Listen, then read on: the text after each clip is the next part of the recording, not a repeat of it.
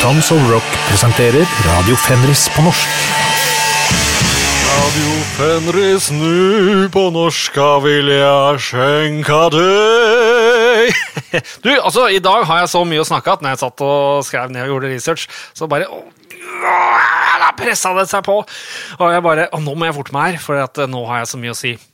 Har jeg så mye å si om musikken da, og orkesterne, mon tro? Jeg aner ikke, men fader, Jakob, jeg kom jo på det, at tidligere show så snakket jeg om at platecoverne til Molly Hatchet var malt av Frank Frazetta, og da er det jo helt naturlig, som det datt, ramlet inn i hodebarken min, hodebark, er ikke lov å si, at det burde jo vært CC Topp som hadde han som maler, for da hadde jo blitt Frank Frazetta Topp. Ja. Og så er det kommet inn en liten klage fra Bendik H. her, som mener at det må være han som har funnet på umiddelbart med disse som da plutselig får bart over natten. Og da får jeg la det passere. Det er helt greit, selv om jeg tror at han er fra egentlig områder hvor det ikke var mange som fikk bart over natten. Men altså, det kan jo skje det beste, det kan jo det. I dag skal vi mye innom Doors, og da snakker jeg ikke om bandet Doors, men det blir mye... Ja, blant annet så skal vi til et hotell med 7 dører. Ja, hvis jeg svingdør ute da, eller inngangsdør, så har jeg et par heisdører. Må jo være noe kott og greier.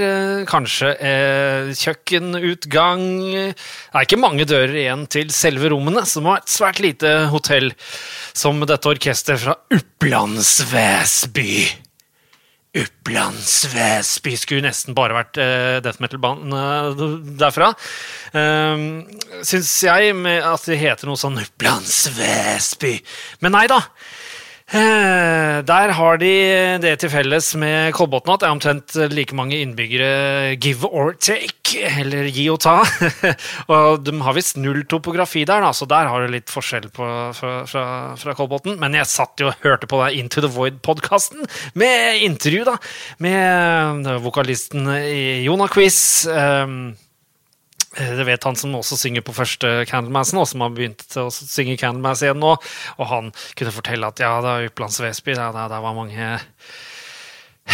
Ja, eller var det intervjueren som spørte, hva har dere i vannet, typ, da, ikke sant, sånn som ofte spør om Kolbotn, for det er jo så mange band derfra. Men altså, dette orkestret her, som het Force, det vant Rock-SM i 1982, det var jo første året det gikk da, og det var sendt på TV da, så jeg tenkte, fader, det var jo sånn rock-NM i Norge også, så tenkte jeg, ja, Norge var nok sikkert like friske som Sverige, de jo sendte det på TV, og så skrev jeg inn da i søkefeltet på NRK der i nettarkivet, NM i rock, og det jeg får opp, det er bare...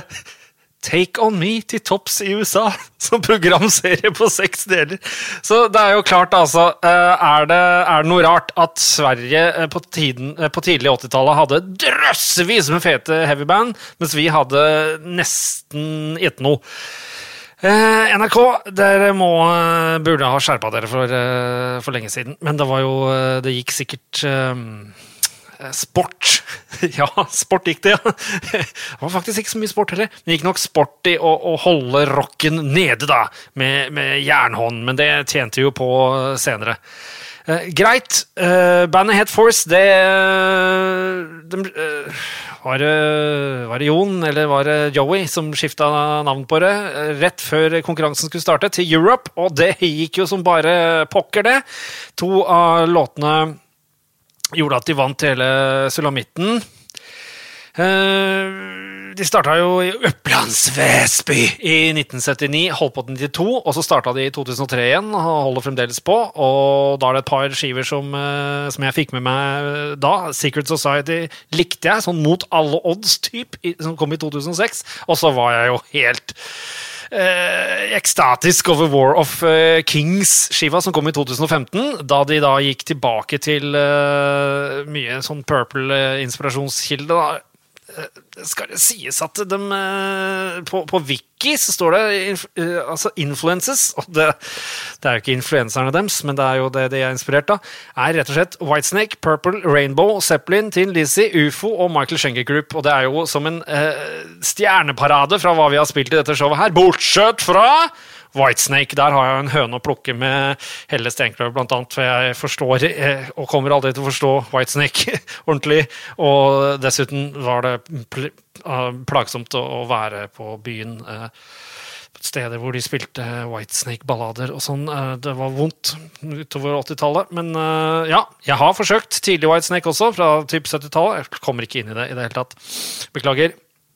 Men sånn var det. Den låta jeg har valgt meg ut fra første Europe-skiva da. Nå skal ikke vi drive oss og komme inn på tredje skiva The Final Countdown helt ennå. Den første låta som naturlig å spille, for det tror jeg mange av oss som har hørt mye på Heavy og kanskje ikke har hørt Europe, prøver å sette på første Europe-skiva. Går en låt, kommer en låt, ja, det bra, og så plutselig bare, oi, den var litt ekstra kul, og det da Seven Doors Hotel. Så skal jeg bable litt mer om Europe etter at du setter på den, og skal jeg huske da, det litt skummel intro, så det jo, det ikke så skummel, den det? Den så skummel at den kan komme på skummel intro Hall of Fame-lista mi, som vi har gående her som et slags sideprosjekt. Ja, dere kan jo høre det selv. Det høres ut som det sånn YouTube-lyd på det. Ja, og så det jo piano som spiller ikke moll. Ikke du heller, si, men sliter med piano. Men nå skal jeg høre på Europe, Seven Doors Hotel. Oh, Seven Doors Hotel. Oh. Ja, der var jeg husker også ikke tull her. Der holdt jeg på å røpe neste mann ut. Ja, det jo bare å titte på spillelista på forhånd, vet du. Så går det an å se hva jeg skal spille. I Oslo, strøk som noen kaller det, så det altså en liten, kan gå igjennom sånn magisk liten gang da, mellom Storgata og Torgata. Der lå det musikkforretning før, den har jeg nok snakket om tidligere, da jeg har kjøpt for eksempel alle de der Iron Maiden-dobbelttollerne som kom. Det var billig å få kjøpt der, sånn 1990. Men før det, altså det var jo 2-3 etasjer i den musikkforretningen. Det var plater og musikkinstrumenter og alt, gode greier. Der oppe stod jo, jeg skulle jo gitaravdelingen da, for å kjøpe plekter, må vite. Det var sånn 1987, da trengte jeg en plekter så holdt. Mulig det var 86 også, men da husker jeg sto på en synt der. Det ikke lov å spille Final Countdown på den da. Så du vet, gutta i Europe jo ikke så glad for at den ble så stor hit. Altså, men de kunne jo gråte hele veien til banken, går jeg ut ifra da. Men ja, det blir litt vanskelig for dem å liksom, når alle forbinder dem med den låta, jeg kjenner litt på det selv med liksom black metal. Vi har jo helt annen bakgrunn. Det så mye forskjellig metal vi har som bakgrunn. Og det har alltid blitt limt til, dermest, heldigvis ikke med indianerlim, til den etiketten black metal har mer å by på. Kan mer enn det. Har andre personer. Hva kan man si personer? Dette forferdelig. Men apropos black metal, det skal vi over til nå. Jeg må bare si altså, at jeg var ikke en av de som opplevde at og så på TV i 1982, da Europe vant svenske mesterskapet i rock. Ikke i det hele tatt, hadde ikke fått svensk TV ennå, pluss nei, Europe oppdaget jeg ikke før i kanskje for 13 år siden, sånn 2006-2007 kanskje. Sånn annet enn å høre Final Countdown her og der da. Så ja, det kom jo i en hel hav med mye annet heavy som man fikk reoppdage eller oppdage for første gang som man gikk glipp av da. Greit. Nå skal vi til Sveits. Hei, Sveits. Hellhammer, The Third of the Storms, parentes Evoked Damnation. Hvis du sier det noensinne, så du nerd eller ikke black metaller, tror jeg. For den heter bare Third of the Storms, eller kanskje noen sier The Third of the Storms, parentes Evoked Damnation. Ikke gjør det. Kommer i april 84, eller i mars 84, der strides de nerde. Det Noise Records 008, mens den death metal samlerskiva, som kom i oktober samme år, den Noise 006, forstår jeg ikke, men der de to andre Hellhammer-låten da, fra samme session, så det Noise Records bestemte seg for å gi ut 4 innspilte låter på Apocalyptic Raids-tolleren, som jo da kom usensurert kanskje på Noise, og sensurert på den der kanadiske Bonsai Records, som jeg har jo tatovert det symbolet på overarmen, og fremdeles han enig i Aftenposten som tror det et sånn der nazisolkors. Nei, det ikke det. Det greit. Men altså, det jo symbolet til Bonsai Records for svarte svingene, og de tenkte jo ikke på sånne ting. Så går jeg vel for svarte svingene ut ifra. Nei, The Third of the Storm som vi spiller. Poenget da var at ettersom man digget Celtic Frost, så var det helt greit å forsøke seg utpå litt tynnere is og prøve seg på denne Hellhammeren. Men det hadde liksom ikke samme. Når man har hørt Celtic Frost, så var det vanskelig med Hellhammer da. For det var ikke helt samme. Det var ikke så catchy, det var ikke så slående.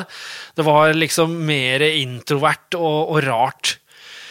Men etter hvert da, som man ble lei av thrash metal først, og så death metal, og det var liksom, da ble det soundet da, på Apocalyptic Raids fra 1984, det ble plutselig mer fresht, selv om det låt jo ganske morkent egentlig. Og da har jeg tenkt litt på hva han driver med, for han driver med den vanlige trekkinga i strengopplegget, histen og pisten, som typisk for Thomas Gabriel Fischer, eller Tom G. Warrior, som vi kaller han. Det herlig. Og så det strukturene, for at det ikke bare riff det dreier seg om heller, men det mer primitivt enn det på en måte. Det heller mot punken.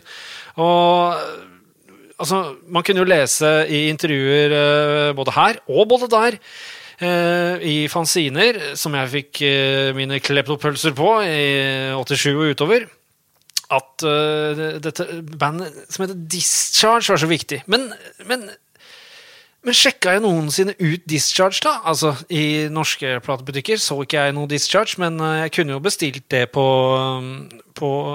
postordre, ikke sant? Eller mailorder. Men gjorde jeg det? Nei, av en eller annen grunn gjorde jeg ikke det. Dum som jeg var. Altså, jeg visste at Slayer, Sepultura, altså Discharge var viktig, liksom. Gadd ikke sjekke ut det. Og det jo en av grunnen til at jeg driver denne podcasten i det hele tatt, liksom å kunne sånn at folk fylle ut litt, så folk ikke går glipp av så mye, men jeg bommer nok sikkert her også, altså, på dette prosjektet. mye som glemmes.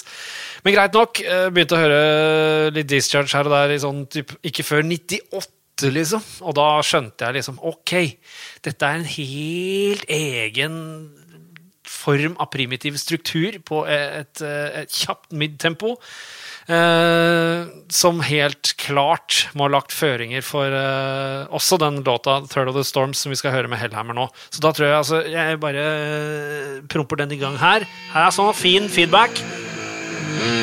Der hørte vi strengen ble dratt, vet du. Så kom vi tilbake. Tusen takk, Tom G. Warrior og gjengen. Det som også skjedde var at, ja, siden man hadde Celtic Frost da, og det var noe av det mest fete man hadde, så tenkte man, ja, det her jo bare litt mindre fett, liksom, så det ble litt, ikke høre på det.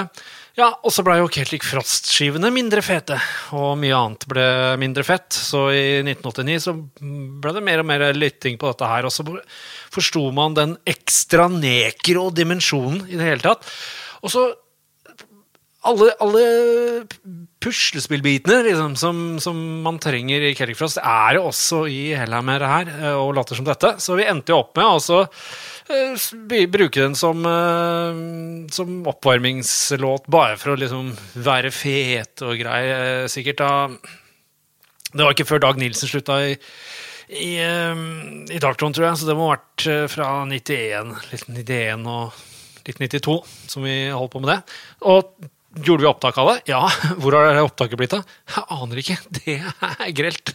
Skulle gjerne likt å ha opptak at vi spiller Hellhammer Third of the Storms samt Slaughter fra Canada med Tales of the Macabre. Macabre, som de burde ha sagt på dette språket sitt engelsk. Vel,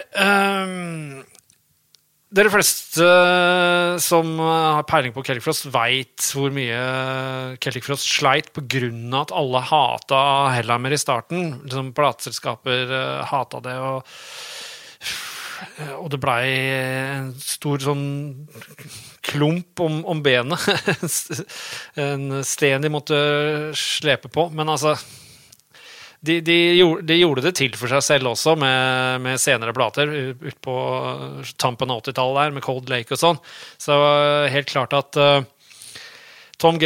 Warrior og gjengen hadde visjoner, men det skulle gå fort da, altså progresjonen skulle gå fort og ble fort lei av egne prosjektopplegg. Jeg kjenner det litt igjen meg selv, kjenner det også igjen på Nikke Andersen. Det mye sånn hoppe til ditt og hoppe til datt.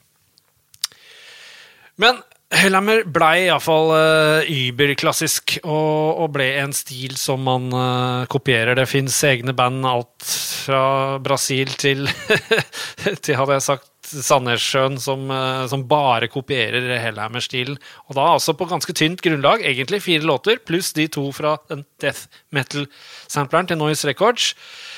Og det utrolig hvordan tyskerne var opphengt i det death metal, for da hadde vi thrash metal som var på plass da i 1983, og allerede i 84 så ser vi her at det mases om death metal. Jeg har tidligere vært inne på det at både Onslaught og Possessed hadde låter som het death metal på 1985-skivene sine, men her det altså snakk om å inkorporere death metal uttrykket på en samlist hvor det ikke noe death metal per se, men la oss si Hellhammer kunne passere. Nå skal vi til et annet band som vi har vært innom før, men som også på den samlisten. Det bare 4 band som der. Dark Avenger, et eller annet tysker speed metal band, Hellhammer fra Sveits, og Helloween fra Tyskland. Og Splitter mine Bramseil da. Det jeg lærte i dag var at Helloween har en demo fra 17. juni 1984, og den heter The Death Metal Demo. Altså, det jo ingenting, bortsett fra kanskje enkelte særdeles kosepusete låter med Finn Kalvik, som mindre death metal enn Helloween, men allikevel, altså, dem også skal ta dette nye trendordet og pøse på med det. Selv kalte jeg meg jo Gylve Death Nagel da jeg bestilte demoer sånn i desember 1986 av Sabbat fra England, så ikke lav hatt nå, men greit. Altså, fra death metal-demoen og death metal-sampleren til Noise skal vi nå inn og høre Helloween sin Wernst of Life, og det det rareste ordet som finnes i hele metal-universet. Det Wernst. Wernst, altså, of Life. Ingen vet hva det betyr, tror jeg. Blir nesten litt skuffa hvis noen vet hva Wernst of Life men det en kjempekul Halloween-låt, altså. Ja, her kommer den. Oi.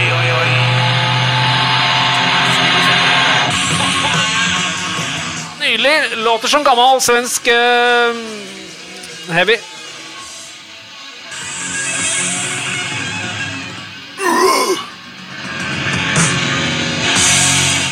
Ja da, på omtrent 4.30 der så kjører Kai Hansen på med en altså Noise Records skal ha den death metal samleplata de ga ut 84 altså, helt usaklig før de har stablet et skikkelig trash metal band på beina, altså med litt tight spilling og sånn, ikke det at Destruction og Creator og så de ikke skikkelig, men du skjønner hva jeg mener.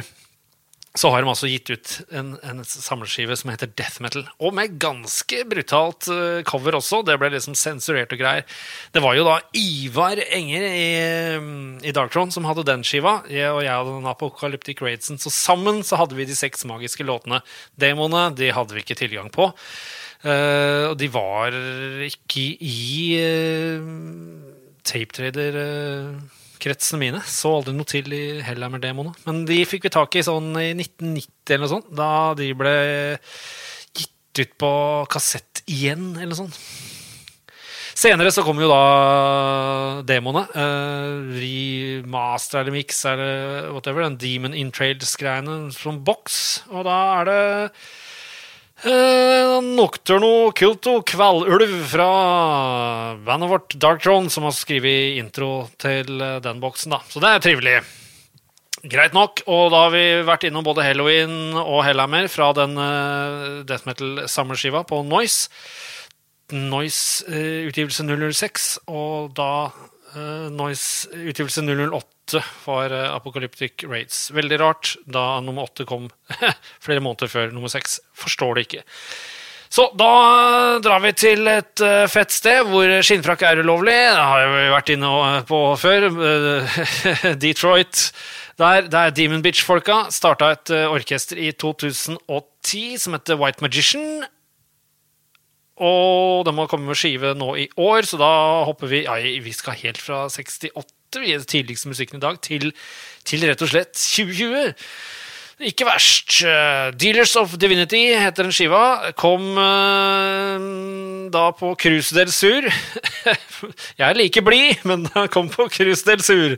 Var det italiensk plateselskap, eller kan det være gresk? Husker ikke. Det helt pinlig å ikke huske, men jeg håper ikke alle blir sinte på meg på det. Kan i så fall sende inn et brev til nærmeste Grønne Kors-stasjon, ikke Røde Kors. Grønne Kors. Apropos det med, altså, nå har det vært en stund siden jeg har tatt opp her, og det fordi at jeg har vært ute med en korsbåndskade, men ikke hvem som helst korsbåndskade, en opp-ned korsbåndskade, skjønner dere? Ja da, oi, sånn, da kan jeg stryke den fra listen, og dure i vei med White Magician. De av dere som kjenner meg godt, og det fader ikke mange, de vet at jeg har ekstremt sansen for Demon Bitch. Plata som kom for noen år siden, den har jeg hørt urimelig mange ganger, og det sjelden kost at jeg hører ny heavy så mye som jeg har hørt på Demon Bitch. Og så dumpa dette tipset inn. Det var vel muligens Inger Odden selv som tipset om dette. Godeste Dragan som tipset om White Magician her. Og jeg falt for åpningssporet og titelsporet Dealers of Divinity fra denne platen. 2020, Cruz del Sur Records, kjøpe, hvis du liker skikkelig heavy. Så da får dere jo egentlig bare høre på det selv og hva er dette for noe? Ja, det White Magician i alle fall. Vi høres.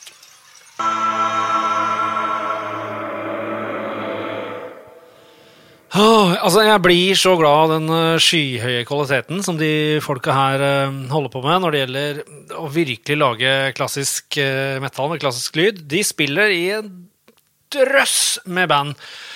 Og det sånne ting som dette her, når det popper opp, som gjør at jeg får lyst til å lage radio da, eller podcast, eller whatchamacallit i utgangspunktet, for det blir veldig happy når det dukker opp nye ting, og jeg kan spre det til mange. Og det var det jeg begynte med på Radio Fenrisen på SoundCloud i sånn 2014-2015. Da strenet jeg også rundt da, på de første profilbildene, eller bildene som skulle følge med hver episode. Da hadde jeg med meg den War of Kings-plata med Europe på de fleste bildene, starten der, bare for å gi litt ekstra boost. Greit, nok det også. En ting som irriterer meg nå, når man ser på sport. Alt marginell sport. Altså, jeg blir så lei uttrykket marginell meg her, og marginell meg der. Altså, så altså jeg vurderer å finne meg en sport som ikke dukker opp marginelt. Finnes det en sport? Flyting, bading minutt for minutt, jeg aner ikke. Jeg trenger tips på en sport som ikke driver og slenger rundt seg med uttrykket marginell hele tiden. Det også folk som bor i huset her, som har vært med og lagd KISS COVID-19-humor, og altså dette ikke til å kimse av. Hvilken den mest utsatte KISS-plata i forbindelse med COVID-19? Det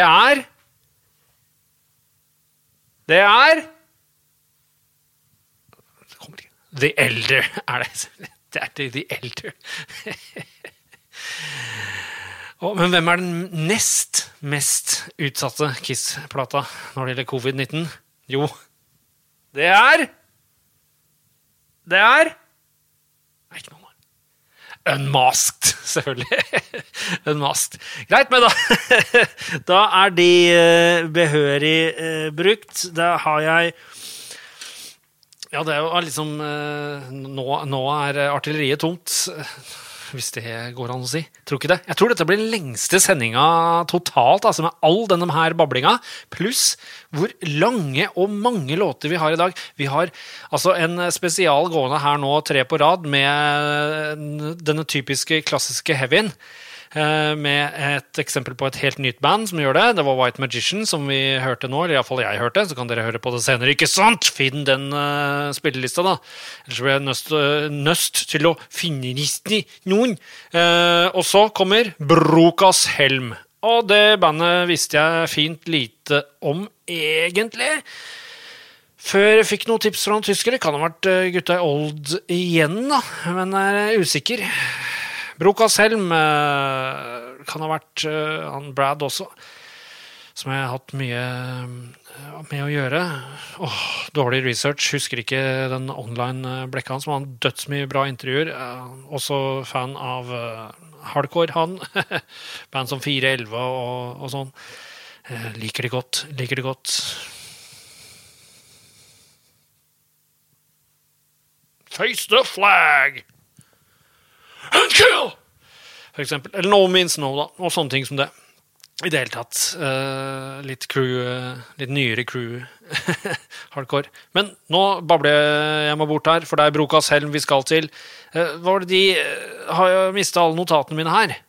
Men de hadde et eller annet band som de startet i 1979, og så overførte de litt av det videre til Brokas Helm-prosjektet sitt.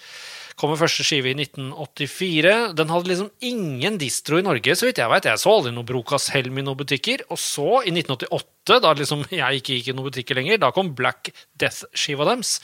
Den på Spotify, pluss Defender of the Crown-skiva deres også på Spotify. Den kom i sånn 2004. Det låter clean likt som det gamle greiene. Her snakker vi litt sånn ridder til hest-metal, men samtidig så Brokas Helm en sånn clean gæren band, som bare har soloer inne i versa hvor det synging, det effekter over en lav sko. Det en trommis som så dynamisk at du aldri har hørt maken. Som trommis så må jeg virkelig premiere denne tassen for hva han holder på med her. Og så i tillegg da, så drar Stian Fossum dette bandet helt til Norge for å spille på Metal Merchants-greiene, og jeg har vel sjeldnere sett en mer metal-konsert. Helt absurd band, altså. Det må jo være fra San Francisco, som sagt. Mistet alle notatene mine her nå. Men da vi snakker om alle de årene hvor liksom metal ble borte, og alle amerikanerne klager på at liksom grunchen tok vekk metallen, og vi har allerede sagt at det band som amerikanske Warrant kanskje som tok vekk det. Det var ikke bare grunchen sin skyld. Så startet det opp noen andre tasser som vi skal til straks, for å reopplive akkurat, eller fortsette den metallen vi skal nå høre. Det Brokas Helm med låta Prepare for Battle. Den har jeg tidligere hatt med på noen sånne private CD-brente samlinger. som jeg holdt på med. Det var mye stress, men jeg kjempet hardt for metallen da også. Brente CD-er, sendte dem rundt hele verden. Aldri noe større opplag enn sånn 20-25, for da plutselig så kom jeg på en ny samler, og så var det å lage cover og sende rundt igjen da. Helt til altså SoundCloud og alle disse mulighetene her kommer, sånn at jeg kan få spredd metal-evangeliumet til flere. Greit, Brokas Helm med Prepare for Battle fra Black Death-skiva 1988. Skal vi se, er det noe kjør på starten? Ja, det er sant, for umiddelbart en feeling av både Sirit Ungol og Manila Road, men så kjører de sitt eget løp. Dette er fett, ass!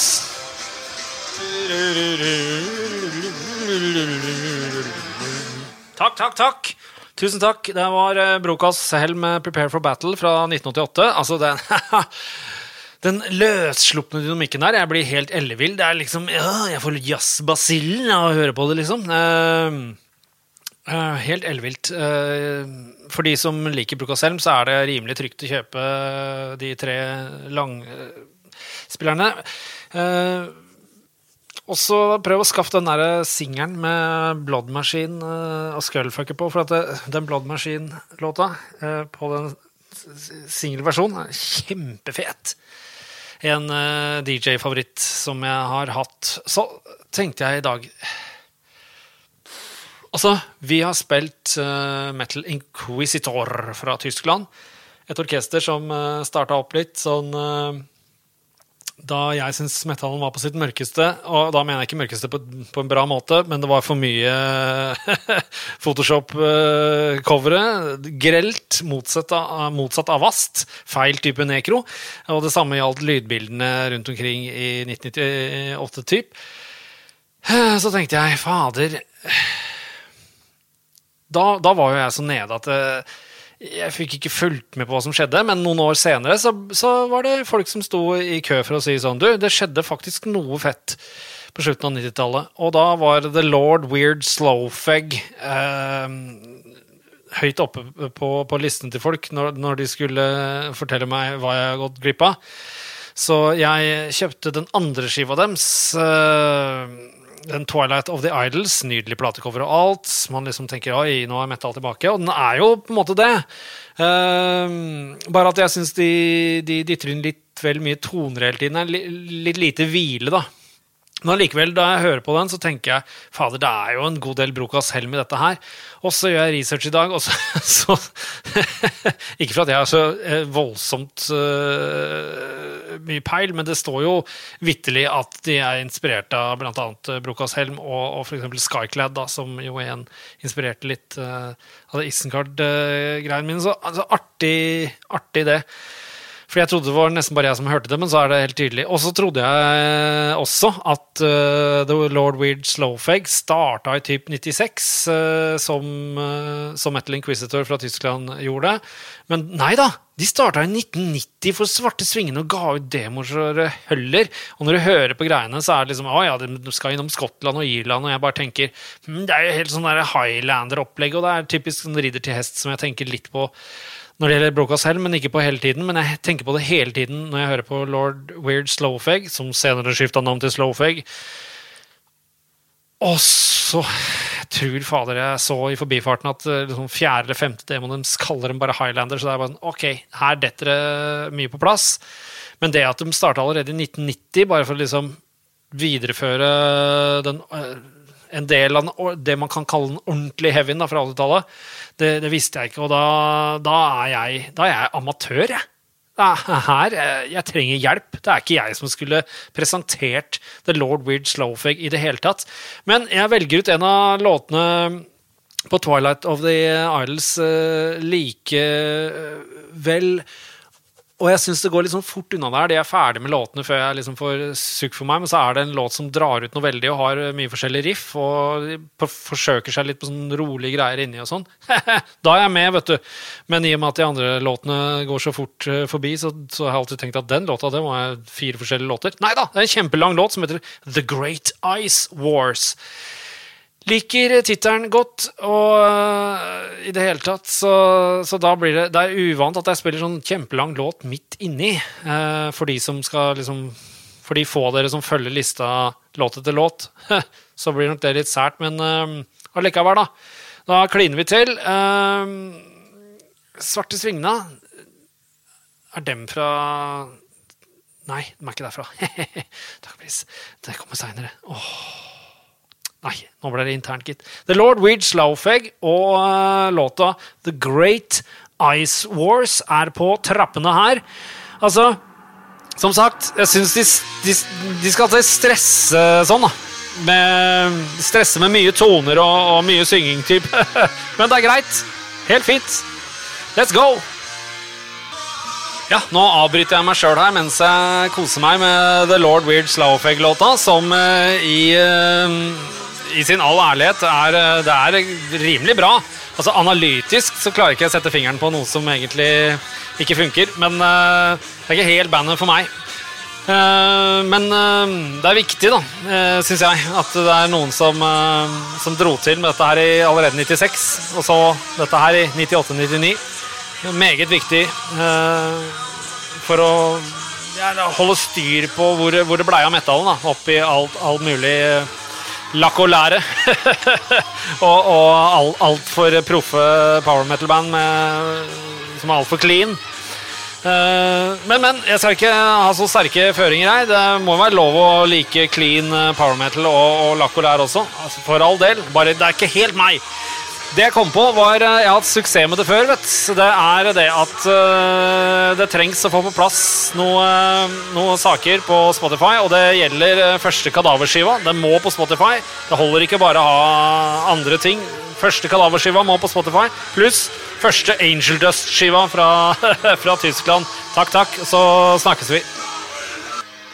Ja, da The Lord Weird Slowfeg The Great Ice Wars-låta i sitt hvilemodus i midten, og jeg kan jo skyte inn at de tre, la oss si tidlig 80s-stil sakene vi innom i dag, White Magician, Brokas Helm og Lord Weird Slowfeg, låter like bra på sånn liten båse, minst like bra som det gjør i headset, og det får meg til å tenke på at de tidlige 80-tallsgreiene som faktisk fra tidlig 80-talls, det låter jo bedre på headset igjen, så ja, de ikke helt i mål, men altså, det noe som minner om lydbildet derfra. Men altså, veldig vanskelig å gjenskape lydbildene, ass. Fra en gitt tid eller et gitt år.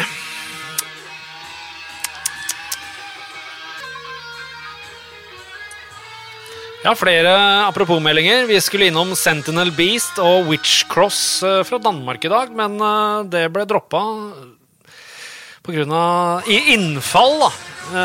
Halloween, Orange of Life blant annet. Så, men da jeg forpliktet til å spille dette ved en senere anledning, og det flere som gleder seg, det jeg sikker på. Yes.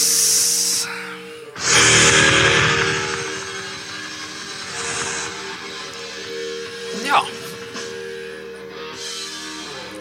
Sånn høres det ut da The Lord Weird Slowfeg avslutter sine store isbilkriger. 8 minutter og 49 lang, det flott det.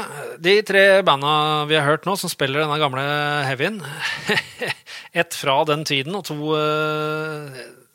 fra altså 1998-99 her, og White Magician helt klin nytt. Jeg synes de gjør det like bra, men det jo pluss til Brokas Helm for all den rare, fantastiske og absurde dynamikken de har i seg.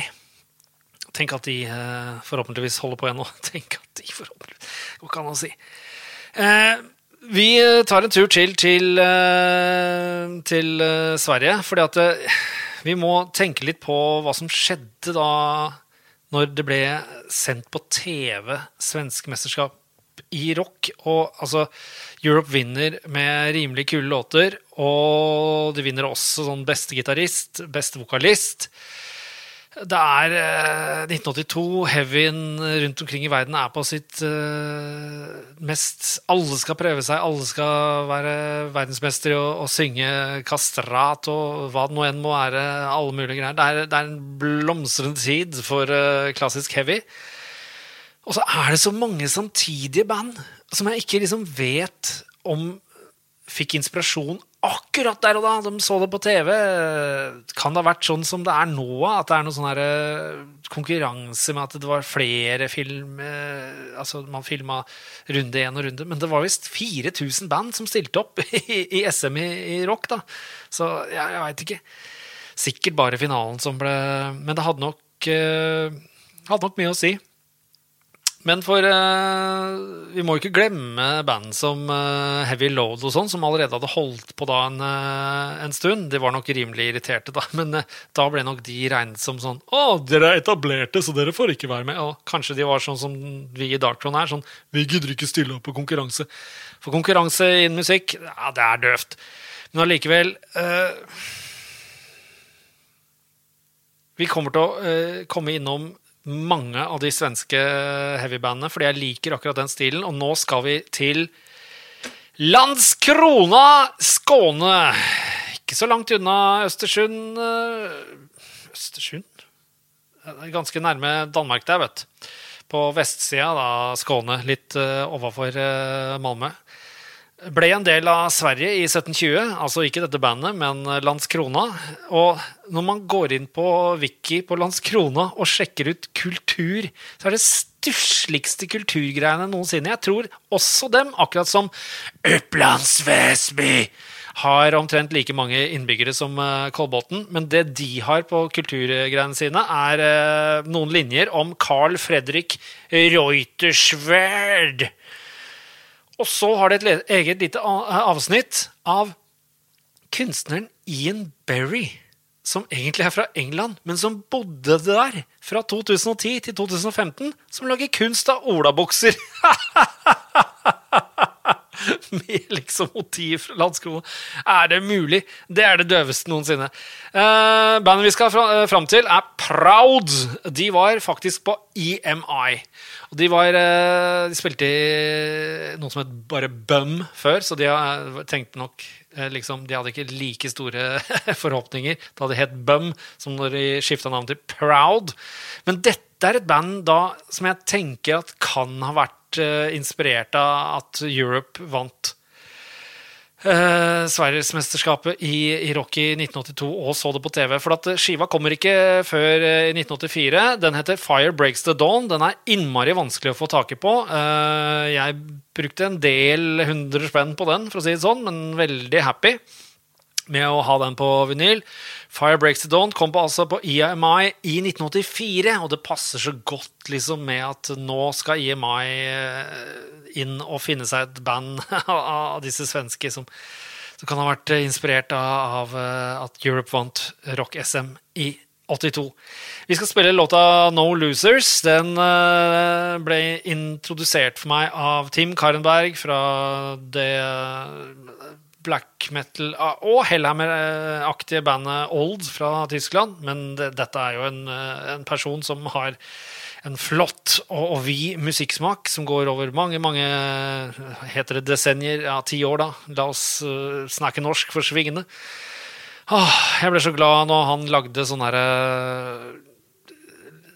glemt metallsamlere til meg sånn i 2006, 2007 og så videre. Da kunne jeg oppdage massevis som jeg burde ha hatt penger til, og jeg burde ha hatt folk rundt meg tidlig på 80-tallet som kunne ha gitt meg disse tingene. De fikk jeg aldri. Men når vi spiller låta No Losers nå, så legger vi også merke til at alt flott. De seriøse som bare det. Og så lager de altså små klassiske stykker som jeg kunne aldri vært i nærheten av å mekke det, og det med sånne esoteriske koringer nærmest. Det helt fantastisk. For en kvalitet. Senere så gjorde jo band som English Dogs litt av disse klassiske stykkene, da. Og det kan igjen lene seg på sånn, hvis dere likte White Magician, Brokashelm og Lord Weird Slowfeg, så anbefaler jeg selvfølgelig Where Legend Began-skiva fra English Dogs fra 1906, men også folk som virkelig jeg har mer sansen for når de drar fram den klassiske musikken da, i heavyen enn irske folketoner og sånn. Men det er plass til alt i metal, og det var det allerede her på 80-tallet. Så Proud, altså, med låta No Losers, og fra skiva Fire Breaks the Dawn, på EMI, altså i 1984, og allikevel nesten, veldig vanskelig å finne. Vær så god! Hei!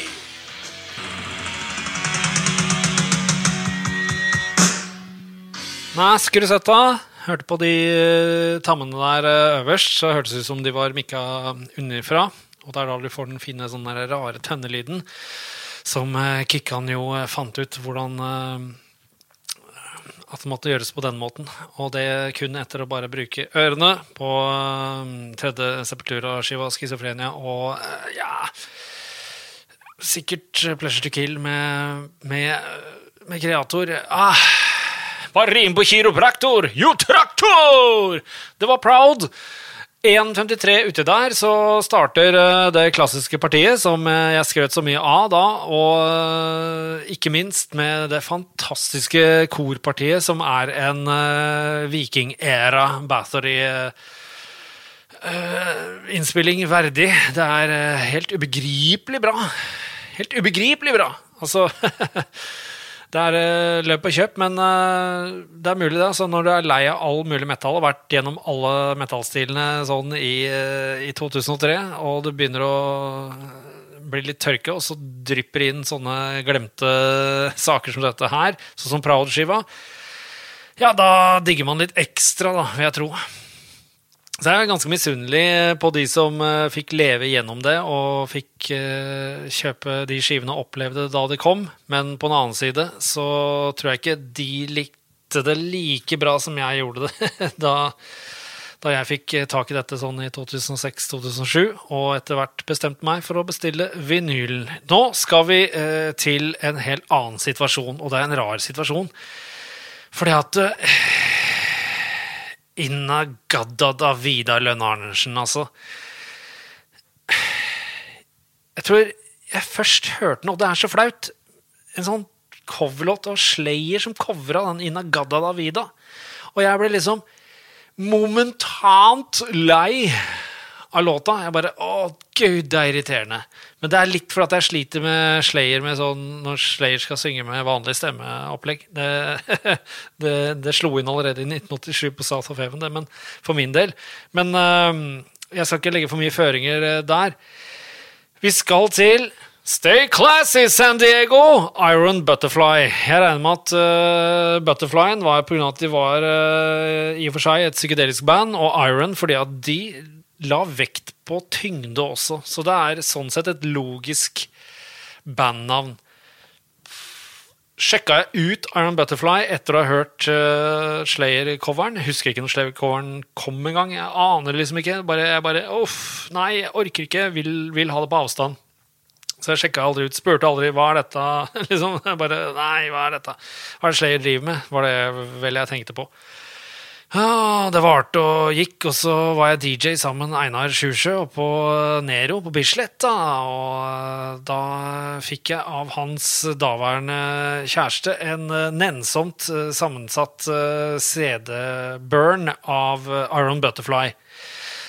Og der kom jo den Inna gadda da Vida-låta, altså jeg bare, sliter ass, og så sleit jeg med hele skiva i det hele tatt, og så zoomer vi en haug med år, frem til, i høst egentlig, hvor jeg sa ja til å gjøre en podcast med Thomas Eriksen fra Mork, og det var jo mye på grunn av å stille spørsmål tilbake til Mannheim i Mayhem. Finnes det en annen versjon av Death Crush med Mayhem? Noe jeg betviler. Jeg har ennå ikke fått noe ordentlig svar på det, men blåss i det, nå må vi videre her.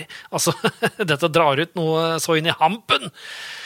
Og jeg mener seriøst, jeg trenger tilbakemeldinger. Blir det for langt noen ganger? Blir det for langt? Og spesielt da hvis man også skal høre på sangene. Ja, det kan bli for langt. Men allikevel, det mye for langt at det skal bli kortere også.